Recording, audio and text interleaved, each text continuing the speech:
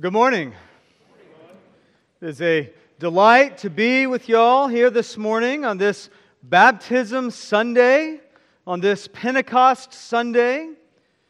It's a delight to be with you here celebrating the work of the Holy Spirit in God's church, in our lives, and in the lives of these newest members of the body of Christ.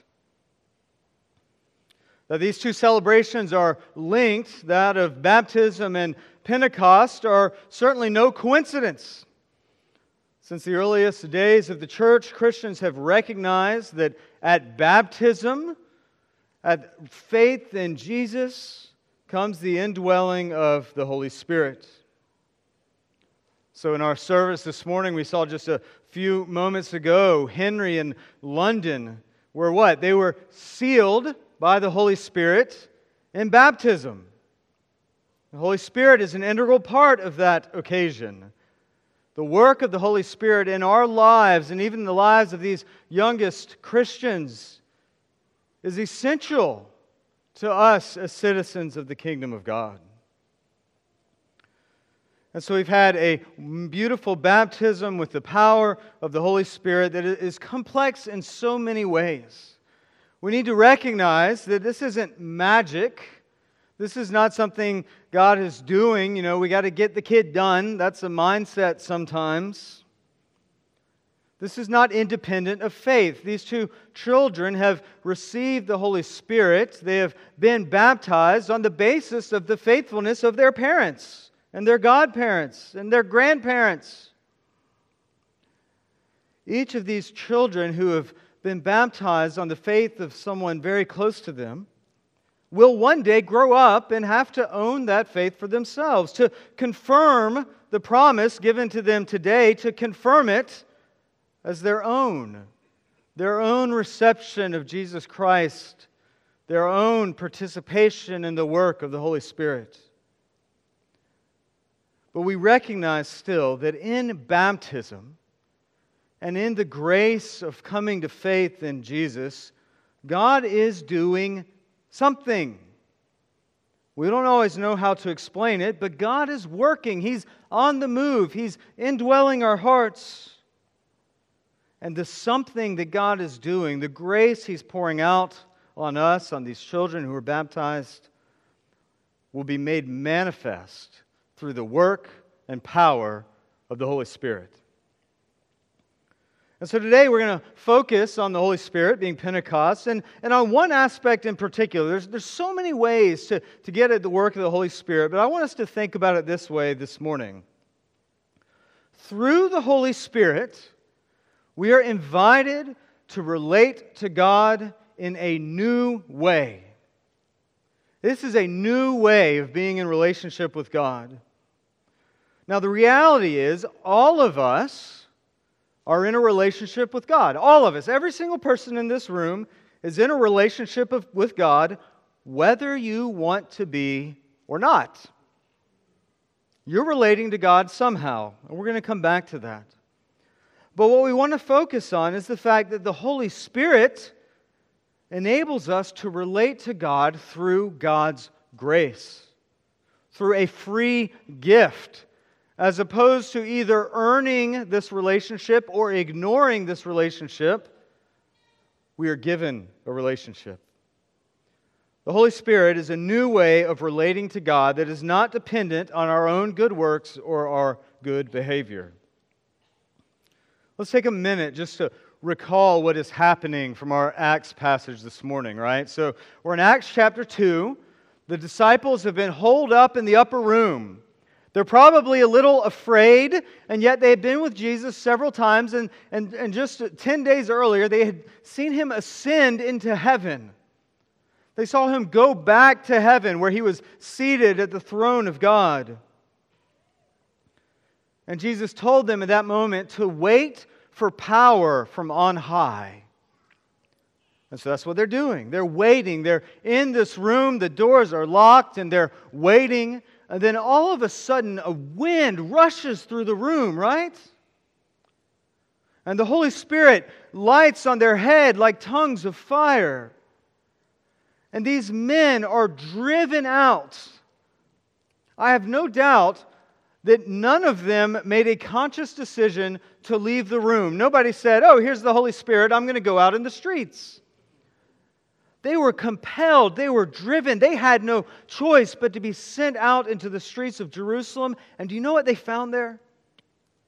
They found tons and tons of people. Think Saturday afternoon at the Azalea Festival, packed with people. The streets are full. This was a Jewish holiday, and there were pilgrims from all over the known world. All these pilgrims were in Jerusalem.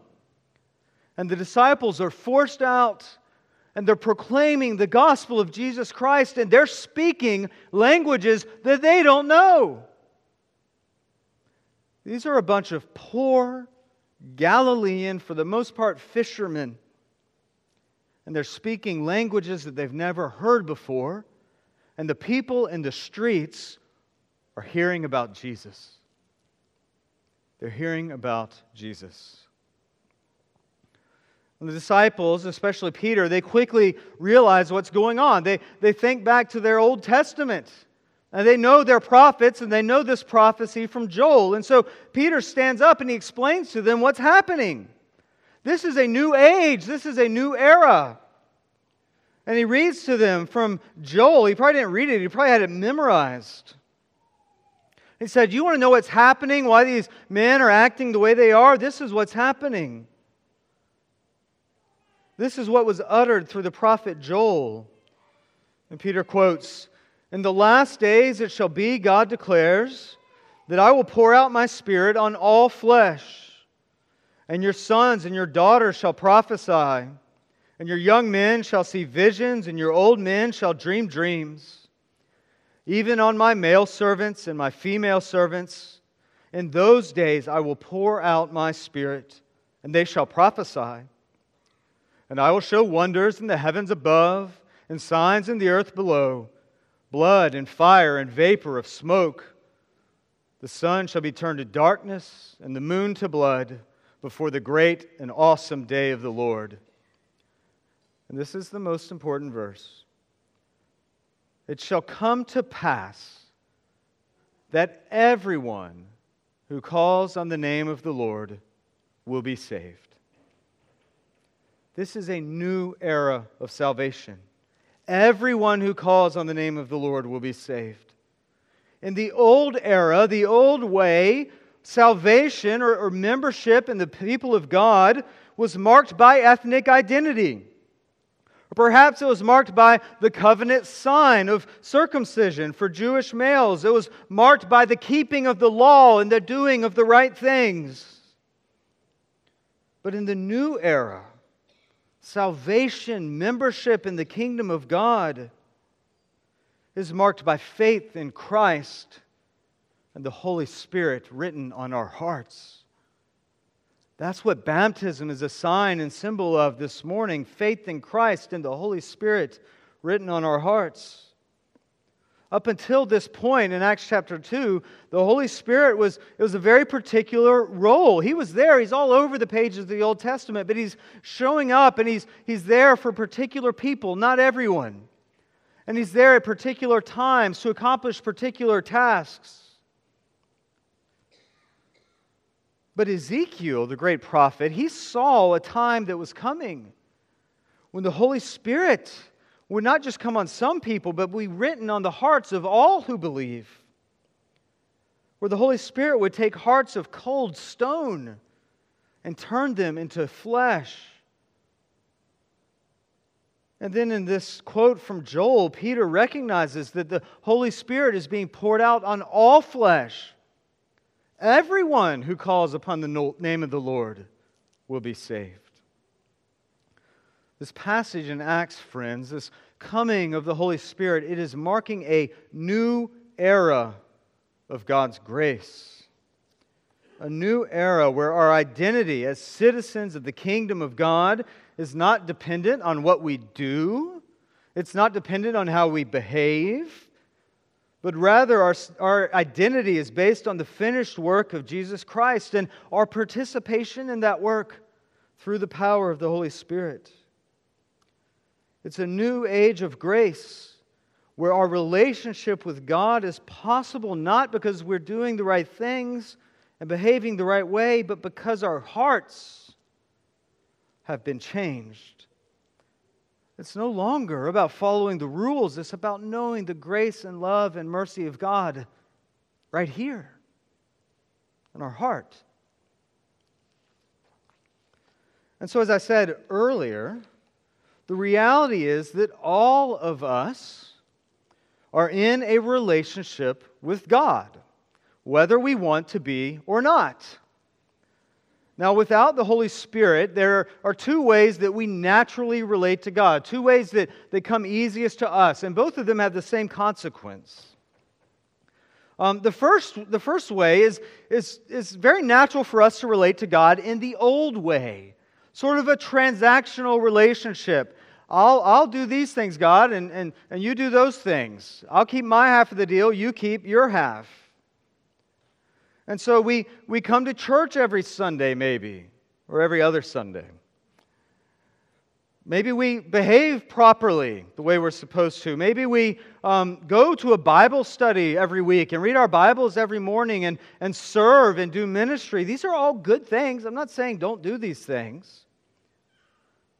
But if you're doing them to earn something from God, your heart will be stone cold. It remains cold to the work of God and the work of the Holy Spirit. If our lives are about earning it, then we're never going to be able to.